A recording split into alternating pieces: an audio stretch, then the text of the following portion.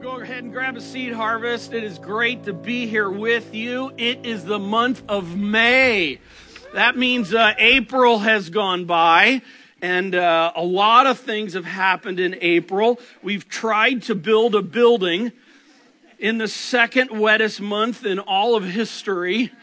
It's been quite a month. Lord willing, I think footers are going to be tried to be put in place here this week, but that's not what we're here about. We're here about worship of the Lord, and along with that, chapters 5, 6, and 7 tell about our April together. Joshua chapter 5. Wow. The flint knife came out, and along with that, Joshua fell to his face to the ground before the Lord, asking the Lord, "What would you have for me? What would you have for me, his servant?" Then we're in Joshua chapter 6, the cool conquering of Jericho, and just how that whole story really is about relationship with the Lord and God showing himself big in all of that. And then Joshua chapter 7 last Sunday. Wow. The utter devastation of sin and how relationship is broken as a result of sin. Hear me on this. For the child of God, ownership is not broken, but relationship is. And relationship was broken in chapter 7 as we saw that, and the sin of Achan and all of that, and the impact on the whole. And the Lord then, at the end of chapter 7, thank the Lord, turned, because they dealt with sin. They addressed the sin and took care of it. Hard to explain, hard to take, but yet that's the reality. And relationship was restored back. Broken relationship is restored back with the Lord. So cool. And I got to tell you, I am just absolutely thrilled to be moving into Joshua chapter 8. After Joshua 7, literally probably the most exhausted Sunday afternoon I've ever had in my life after a Sunday from last week. But I'm grateful to be in Joshua chapter 8. There's a lot of hope here in Joshua 8. But before we go into Joshua chapter 8, one of the things that's critical to understand, chapter breaks have a tendency for us to kind of break mood and break understanding of what's going on. And as we've been talking, their month, crossing the Jordan, Jericho, their month was an amazing month, but it ended with a crash. And they're just coming out of the crash. And I want for us to understand, can you imagine this time for Joshua? Just this time for the people of Israel. I mean, they've seen success with the Lord, and then all of a sudden now they just had this. And I just have to say, you have to enter chapter 8 with this understanding that Joshua and the Israelites had to have a level of discouragement and defeat from the past days. I mean, you've been beaten in battle by a small town. That's the reality of Ai in chapter 7. They were beaten in battle by a small town. 36 of their warriors are dead, and an entire family is stoned because one guy took a cloak and some silver and some gold. And you're coming out of that into chapter 8, and I just sit back and I go, I can't imagine the fear, them wondering, God, what's next? They don't know the rest of the story. They just know that what happened in the recent days was like totally taking the wind out of their sails. And here they are in this place. Imagine the fear of what's now ahead. But this is the cool thing. God is not giving up on them. God is not giving up on them. Open your Bibles to Joshua chapter 8 if you're not there already. We're going to be in that. We're big about the Bible around here. We just don't talk about it. We actually read it, study it, and talk about it together. There's a new concept today, but we're doing that. We love it. Joshua chapter 8. I just want to say, do you ever think and feel what I just talked about? You know, kind of this whole thing. God must just want to give up on me. I mean, how tired he must be of me. How sick he must be of me. I mean, the same old sin struggles again and again. It's like I've just got to be this broken record of disappointment before the Lord. You know what I'm talking about? I do.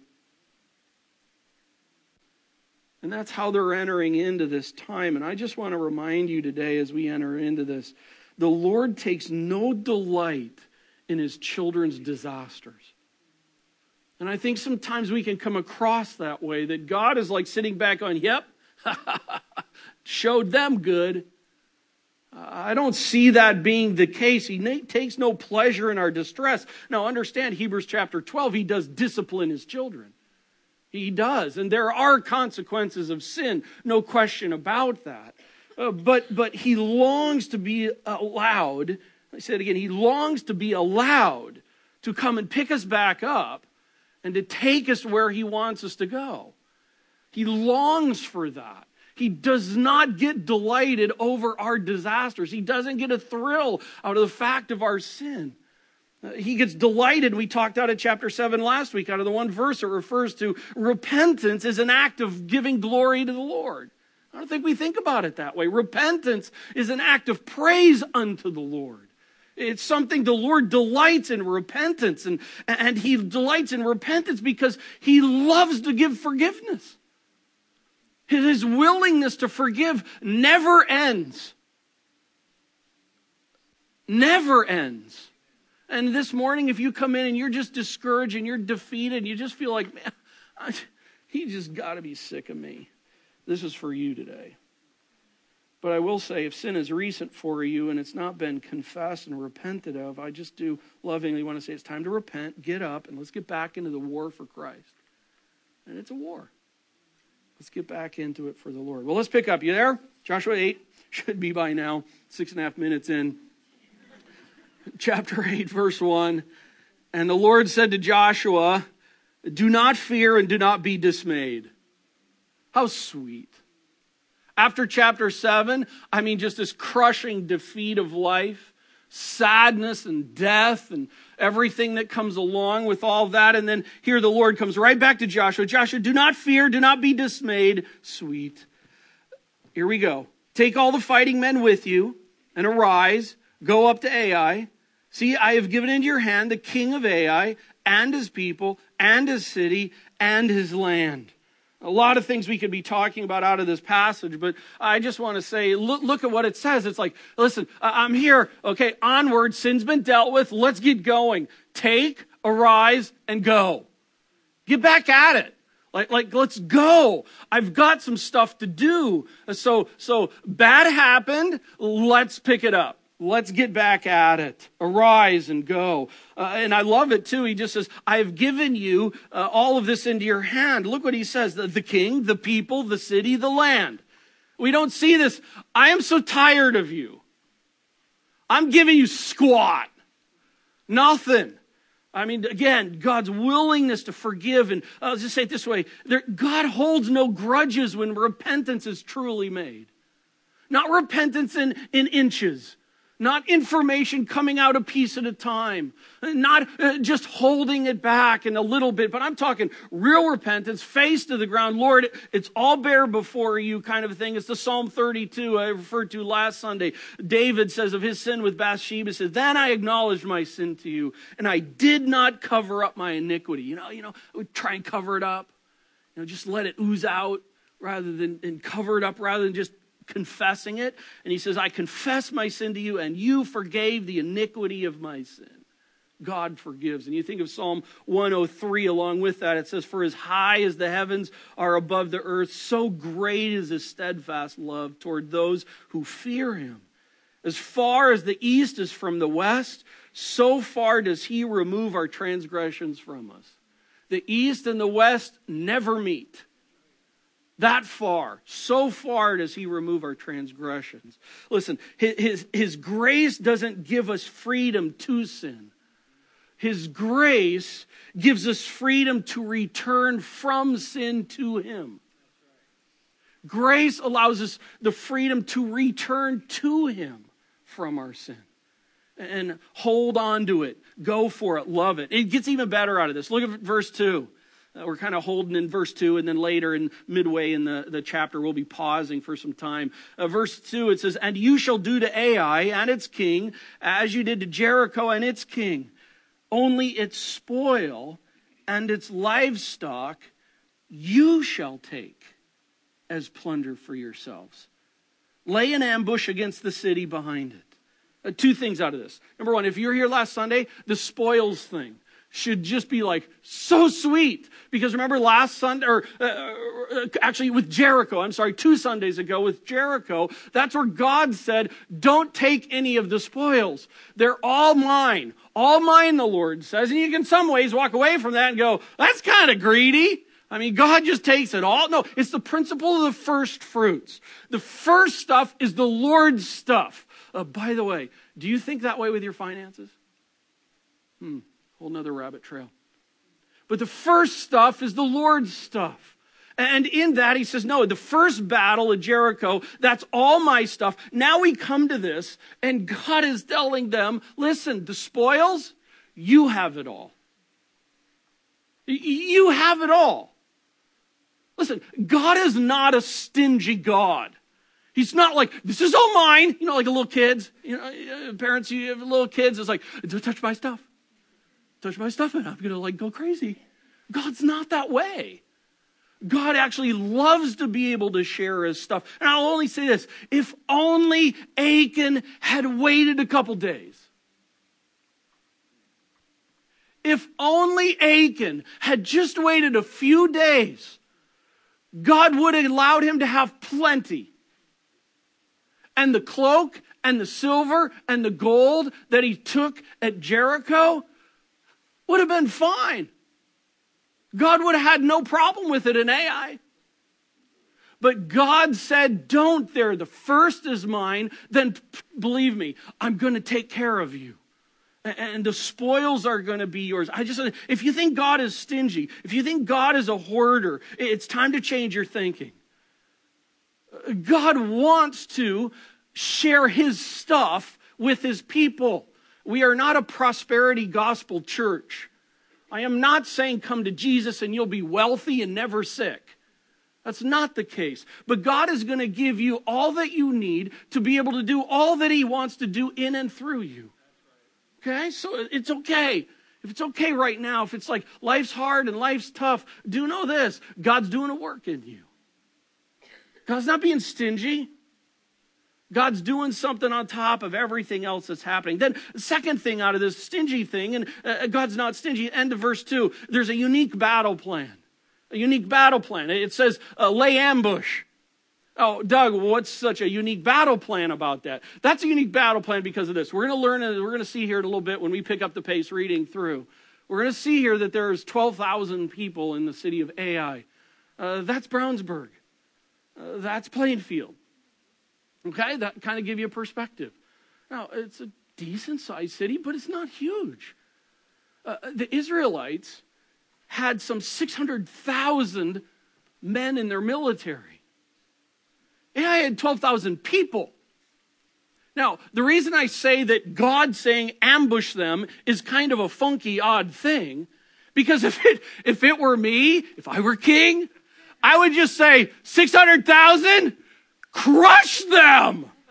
It would be like all of Indianapolis going after Brownsburg or going after, I'm telling you, you're doomed. But God in this, he says, no, ambush them. Why? Here's my answer. Because God said so. Just because God said so. I actually think God throws in here a little bit of a wrench. Ambush them. Let's just crush them. Besides, if we crush them, wouldn't you just feel awesome? Oh. See how me it is? But God's telling him, no. You go and you ambush them. A very different plan, by the way, from Jericho. You see, from Jericho as well, it was go walk around 6 days, walk around, shh, no talking, shh, walk around. And then seventh time, shh, no talking. You know, remember Tony blew the horn? And then who was the warrior at Jericho? God was. What's happening here? This isn't like Jericho. This is, no. Here's the deal. You go fight the battle. I've already given them to you. Hey, if you don't like change, get over it. I don't like change that much either. You know, software updates. I know the guys in the office love some of those. Just leave me alone. I got it down. And now you're changing, right, Nick? I'm just so that way. It's just like, leave me alone. But God changes things. And God does things differently. He doesn't do the same thing the same way all the time on purpose. You see, because if it was the same way, the same thing all the time for you and I, guess what? We're just starting to cruise it out. It becomes the Truman story. I don't know if you saw the movie with Jim Carrey in it, like every day is just the same thing. I even wrote a statement down. What is it? Good morning. And in case I don't see you, good afternoon, good evening, and good night. And it was like the same story every day in the movie that it would go along. And we would get that way and we'd become very independent. But you got to understand, God changes things up over time. And when trials come along, they're different than ones before. When victories come along, they're different than ones before. God is always working on us, working through us, around us, changing things up to keep our face to the ground at his feet. Lord, what would you have for me, your servant, to do? Well, let's keep on moving. Verse 1 and 2 summarized up. Israelites are back under the command of the Lord. Back under, right where they should be. God tells Joshua, don't fear, don't be dismayed. He says, take the fighting men and go to Ai. I've given Ai to you. You can take the plunder, go ambush the city from behind. Let's pick the pace up. Verse 3. So Joshua and all the fighting men arose to go up to Ai. And Joshua chose 30,000 mighty men of valor. See, I think all the war went up nearby, and then he's picking out some of these. And Joshua chose 30,000 mighty men of valor and sent them out by night, and he commanded them, behold, you shall lie in ambush against the city, behind it. Do not go very far from the city, but all of you remain ready. And I and all the people who are with me will approach the city, and when they come out against us, just as before, we shall flee before them. Got the picture? We're all coming up, and it's like, let's go to war! And then it's like, okay, you guys, now's the time. Ah! That's what's happening. Run! Right? It's in the Hebrew, it's that way. Verse 7. Then you shall rise up from the ambush and seize the city. Like, psych! And then they turn, for the Lord your God will give it into your hand. What a cool statement, by the way. This was a time where Joshua, if you will, as a leader, as leaders, it's the kind of thing, Joshua is so, like, he puts these statements in at the right times. Listen, this isn't my thing, this isn't our thing, this is the Lord's thing. Well, I think we're at verse 8, and as soon as you have taken the city, you shall set the city on fire. You shall do according to the word of the Lord. See, I have commanded you. So Joshua sent them out, and they went to the place of ambush and lay between Bethel and Ai, to the west of Ai. I'm not going to do maps today. I'm probably here in a couple weeks. But Joshua spent that night among the people. I love that statement, by the way. Where's Joshua at? Up in his palace or tent palace? No. There he is. He spent the night with his people. Very cool. Verse 10, Joshua rose early in the morning and mustered the people and went up. And he and the elders of Israel, community, before the people of Ai. And all the fighting men who were with him went up and drew near before the city and encamped on the north side of Ai with a ravine between them and Ai. He took about 5,000 men and sent them in ambush between Bethel and Ai to the west of the city. So they stationed the forces, the main encampment that was north of the city and its rear guard west of the city. But Joshua spent that night in the valley. And as soon as the king of Ai saw this, he and all his people, the men of the city, they hurried. And they went out early to the appointed place toward the Arabah to meet Israel in battle. But he did not know that there was an ambush against him behind the city. And Joshua and all Israel pretended to be beaten before them. In some ways, if you could just kind of be hovering over and watching this, I just have to say, with a whole band of brothers kind of a thing, that must have been a blast. Oh, okay, you That just had to be blessed. And Joshua and all Israel pretended to be beaten before them and fled in the direction of the wilderness. So all the people who were in the city were called together to pursue them. And as they pursued Joshua, they were drawn away from the city. Not a man was left at Ai or Bethel who did not go out after Israel. They left the city open and pursued Israel. Can you imagine? Now let's step into the shoes of the people at Ai. Can you imagine in that setting where now here you are in this, where it's like, they're coming, they're retreating. And remember, it was at Ai where the same thing happened before. And here you are, it's like, dudes, we are awesome. Those guys are scared to death and they're running. It would just so jazz you up.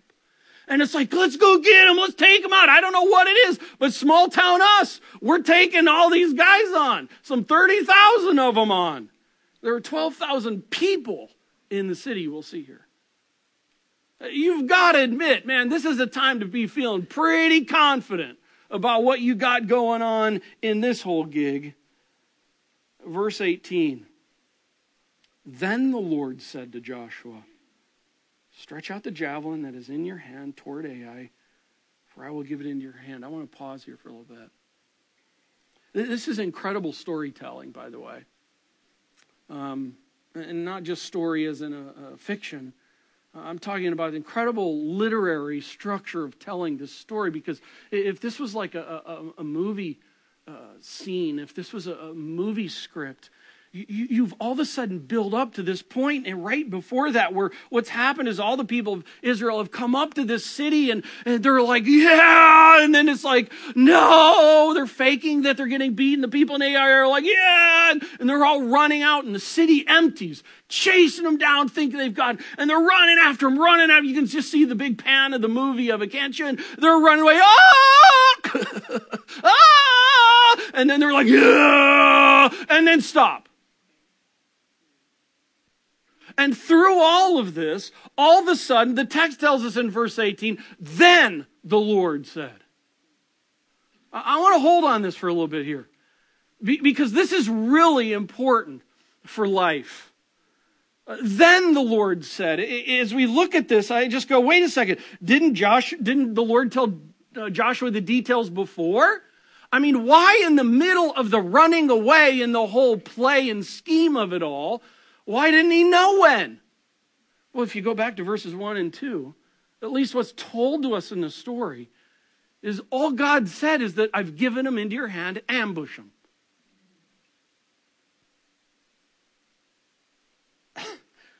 We don't see anything about God saying exactly the details of how the whole thing works out. We just see the big idea that I'm in this, and you're to a big principle, you're to go and you're to ambush them.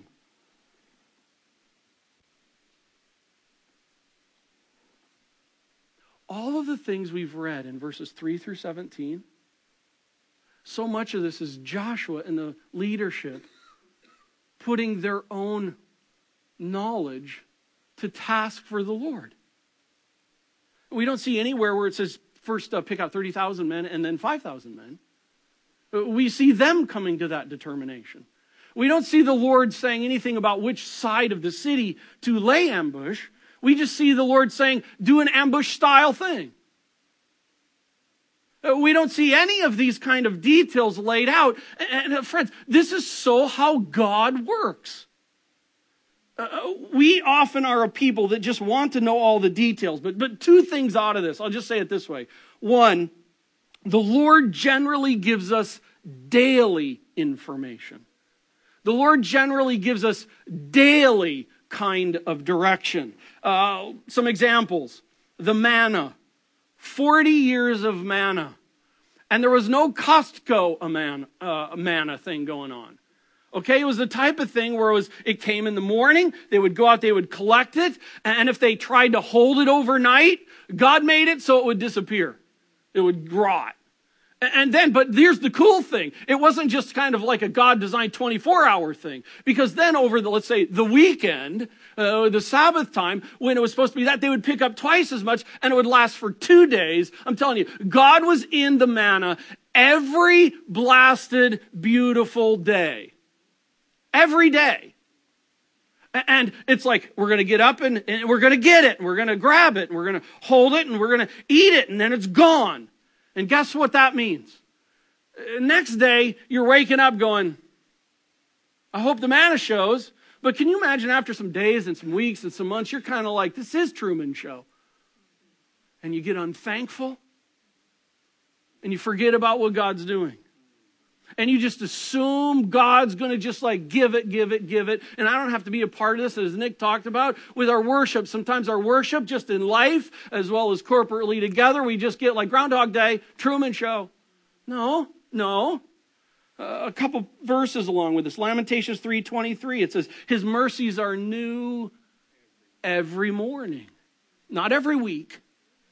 He could have said that. He could have said every month, every year. He could have said all the time. They're new. No, every day. It's just this idea. Then the Lord's Prayer, Matthew 6:11, Jesus said, give us this day our daily bread. Then in Matthew 6:34, Sermon on the Mount, right after that, he says, don't worry about tomorrow. Today has enough problems of its own. Isn't that the truth? We are amazing people, aren't we? You know, the whole planning thing, it's like, listen, deal with today, let God deal with tomorrow. We key in on today, let God deal with tomorrow. He gives us the information and the grace to make it through when? Today. And sometimes that's kind of the reality. That's generally how God works. Secondly, outside of the daily direction, the Lord generally gives us, I'll call it, just add faith direction. Just add faith direction to it. I mean, followers of Christ, sometimes we can think that God is supposed to give us all the details, kind of like He did on building the temple or the tabernacle. You know, I want this kind of wood and this place and this many things and then put a bowl there and have it there and then wear this kind of clothes. I'd be okay with that. In some ways, it'd make life a lot easier. But that's not how the Lord works. God doesn't say, buy blank house, buy blank car. We don't see that in the scripture. He doesn't say marry blank. He doesn't say choose blank career or blank is the reason for your present trial. I'll say this, God gives us the base truths. God talks about money a whole lot. God talks about the type of person that you should marry. God talks about a number of things in it. He gives us the base truths, but it's faith is required in it. It's, I've given you the stuff. I've pointed you in the right direction. Now, what are you going to do with it? Are you going to take it? Are you going to work it? Are you going to apply yourself along with it? Work out your salvation. The point is we must enter into the process. God wants us to. Listen, mechanically, He could take care of the whole thing. No problem. He's plenty big. But relationally, God has designed relationship with Him where it requires us to be engaged with Him, and that's exactly what He wants. That's what He wants. Engaged with Him on a constant basis. Warren Wiersbe has said, the work of the Lord requires strategy. Therefore, Christians must seek the mind of the Lord in their planning. Daily, just add faith. That's what God wants to have happen. I think that's what's going on here in chapter 8. So that means God's designed love for us in such a way that we're forced to be dependent on Him. God hates our independence. God loves our dependence upon Him. And so He's designed life that forces us, grows us, pushes us to be dependent on Him. And yet, isn't it incredible how we push back? I got this thing. I got this thing on my own. God's plenty big to take care of it. Well, hear me on this, though. I want to make sure for all you planners. Are we supposed to plan? Absolutely. You know, on my iPhone here, besides the time that I sometimes pay attention to, I have on here this whole week's schedule of what's going on. And I plan that, and I'm looking at that. And I did last night, just see what's coming up and what our evening's looking like and what's happening. Nothing's wrong with that. I'm not saying we don't do that. Instead, here in this, it's this idea of we are to be, especially today, we are to be Bible-driven, Christ-magnifying, Lord-willing planners. Keying in on today. Okay? You hear me? With me? Then the Lord said to Joshua, not before, right in the middle of the action of it. Then God comes in, and it's like right in there, fully dependent, and there he is, Joshua, now's the time. And I also want to add to this, all this means that God always has a plan. Listen, God has a plan. It's all there. He's plenty big to handle it. He's got it figured out, and we are on this journey with him daily, given enough information, enough grace, enough mercy just to get right through now, but he's not giving us the whole deal. And that's because he's God, and we're his joyful servants. That's the reality of what's to be happening here. So, for you planners, I ask you in light of this, who's running your plans? Who is running your plans? For you controllers, do you really think you have control? Seriously. Come on. Chill out. Let God be God. For you worriers, be encouraged. God's got it all figured out. For you who are looking for a what do I do next kind of a word from the Lord, I'll just say this. Don't rush ahead.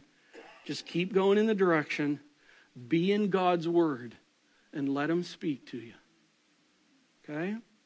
For you in a life trial, I just want for you to know God has a plan in this. God has a purpose in this. It's trial.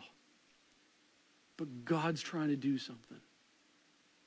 Cling to him. Cling to him. And lastly, I've got noted here for you proud. Think you're too sexy for your own shirt.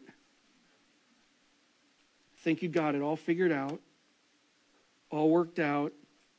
You're all in the right place. Beware. Because watch what happens to a city that thinks it's got it all under control. Let's read the rest of the chapter. Then the Lord said to Joshua, stretch out your javelin that is in your hand toward Ai, for I will give it into your hand. And Joshua stretched out the javelin that was in his hand toward the city. I'm not going to take the time to talk about it here today, but this is so like Moses holding his arms up while the people are going into battle. Verse 19, and the men in the ambush rose quickly out of their place, and as soon as he had stretched out his hand, they ran and entered the city and captured it, and they hurried to set the city on fire. So when the men of Ai looked back, behold, the smoke of the city went up to heaven, and they had no power to flee this way or that. Can you imagine that moment? There you are, you think you've won.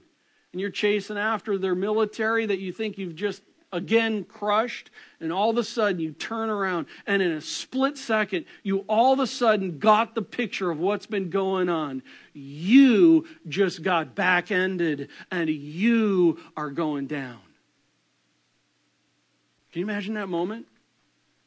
Your family, everything right there in your mind, you're doomed. Because you just got caught in your own pride. And by the way, this whole thing is coming out of judgment. Genesis 15:16. We'll talk about that again some more down the road. But all of this for these people. It's sad to see what happens. But God has given them time and time and time and decades and decades and centuries and centuries and centuries and centuries of time to repent and to come to the Lord, hearing about who Yahweh is and what Yahweh has done. And in Genesis 15:16, it talks about this whole idea that God has been long-suffering and patient, that these people would come to him, and yet they've continued to reject him, and this is judgment coming upon them. It's sad. It should scare the life out of us. For the people who fled to the wilderness turned back against the pursuers. Verse 21, and when Joshua and all Israel saw that the ambush had captured the city and that the smoke of the city went up, then they turned back, struck down the men of Ai, and the others came out from the city against them. So they were in the midst of Israel, some on this side, some on this side and some on that side, and Israel struck them down until there was left none that survived or escaped. But the king of Ai they took alive and brought him near to Joshua. When Israel had finished killing all the inhabitants of Ai in the open wilderness where they pursued them. By the way, God is just not sitting on his throne at this moment going, yes, I'm so happy they got crushed. I think there's angst that, oh, if they had only turned and repented and come to me. All of them to the very last had fallen by the edge of the sword. All Israel returned to Ai and struck it down with the edge of the sword. And all who fell that day, both men and women, were 12,000. All the people of Ai. Joshua did not draw back his hand with which he stretched out the javelin until he had devoted all the inhabitants of Ai to destruction. In other words, to God's judgment. Only the livestock and the spoil of that city Israel took as their plunder. If Achan had only waited. According to the word of the Lord that he commanded Joshua. So Joshua burned Ai and made it forever a heap of ruins, as it is to this day. And he hanged the king of Ai on a tree until evening. And at sunset Joshua commanded, and they took his body down from the tree and threw it in the entrance of the gate and raised over it a great heap of stones, which stands there to this day. Oof. By the way, the rest of the chapter will be in next Sunday. And ladies, on Mother's Day, it's not a war story. Okay? 5 closing thoughts. Number 1, out of verse 1. The Lord loves to forgive. The Lord loves to forgive. When a person comes to the Lord and receives him as a Savior, not just knowing about him, not just hearing of him, but repents and turns and drives the stake into the ground and receives Jesus Christ as their Savior. All sin from past, future is forgotten. God has taken care of that. But relationally in this, as sin takes place, it's the kind of thing to where we're to repent. 1 John 1:9, if we confess our sins, he is faithful and just to forgive us our sins and cleanse us from all unrighteousness. And isn't it amazing how slow we are to do that? I don't like to do that. I don't like to go before the Lord. It's like I did it again. But listen, we don't drive by our thinking. We're to drive by the Lord's thinking. And the Lord's thinking is come and repent. Confess it. Lay it out. I am the great forgiver. As far as the east is from the west. I hear you, my friend, but I can grant forgiveness and wipe it clean. And I just want to say this. If you need that for today, go to the Lord, face to the ground, and repent. Lay your sin before him. He wants to be praised through that. And your ownership is not removed, but the relationship is fully restored. The Lord loves to forgive. Secondly, verse 2 and verse 27, the Lord loves to bless. He is not a hoarder.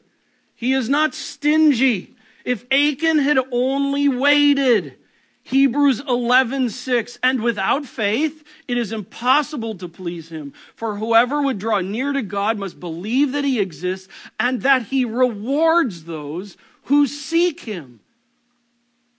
I'm not talking about Be faithful, and tomorrow you'll have a big check in your mail. I'm saying, listen, be faithful to the Lord. And the Lord, the rewarder, He gives. He loves to do that. Let Him choose what that looks like. Okay? But He is. Come to Him. He rewards those who earnestly seek Him. Third, verse 2. The Lord loves to change things up. Crud. The Lord loves to change things up. He doesn't do the same thing the same way all the time. Him changing things up forces us, let me put it this way, helps us to keep our face to the ground at His feet before Him. The Lord loves to change things up. Number 4, verse 18. The Lord loves giving daily, just add faith, direction. I want to know the rest of the story. I want to know what's going to be happening. I want to know what's down the road. But listen, God does it in such a way to help us, again, that we are helped to be dependent upon Him. And fifth, Joshua chapters 1 through 8 says this: do life Yahweh's way. How many times do you and I need to hear that when we do life our way, it goes bad? But when we do life Yahweh's way, God does a work. And that's what we want to be. Lord, I want to thank You for the time in Your word and the time in this text. Oh, what a refreshing breath as a result of chapter 7. A weighty text of 7 followed by a relationship reminding builder of chapter 8. Lord, I just pray if anyone in this room has been doing life their way, right here, right now, in this closing time, that they would fall back under command. That true repentance, not partial, not bit by bit, true repentance, godly repentance, an earnestness, a zeal to want to make it right and pursue after You, Lord. Lord, we stumble again and again and again and again. You know that. You know that. You've lived among us and You've seen us do it. You get our struggles. And I'm so grateful that You are a merciful God, so patient and so long-suffering. Lord, I pray if in this room, if there's someone who's just known about You but has never driven the stake in the ground, never received You as their Savior, never made that declaration that I am going to begin choosing to step into relationship with the Lord. Today I choose to do that. God, I pray that that would happen here. They would talk with someone. They'd come down forward at the end of the service and talk with someone we've got here. But Lord, that they might start relationship with You. Lord, in all this, I pray we walk out this morning realizing You are much bigger than when we came in. Thank You so much for being a God that loves to forgive, that loves to bless. And God, I thank You that You change things up on us to help us stay face to the ground before You in service to You. And God, even when I don't like it, I'm so grateful that You just give us enough information that we need. Enough information to know that You're in full control and You're the one that we seek after. And yet You withhold enough information to help us to stay tight to You. May we be tight, trusting You. Tomorrow's your day. Today, it's your day as well, but today we're keyed in on today. For Your glory, back under command. In the beautiful name of Jesus we pray. Amen.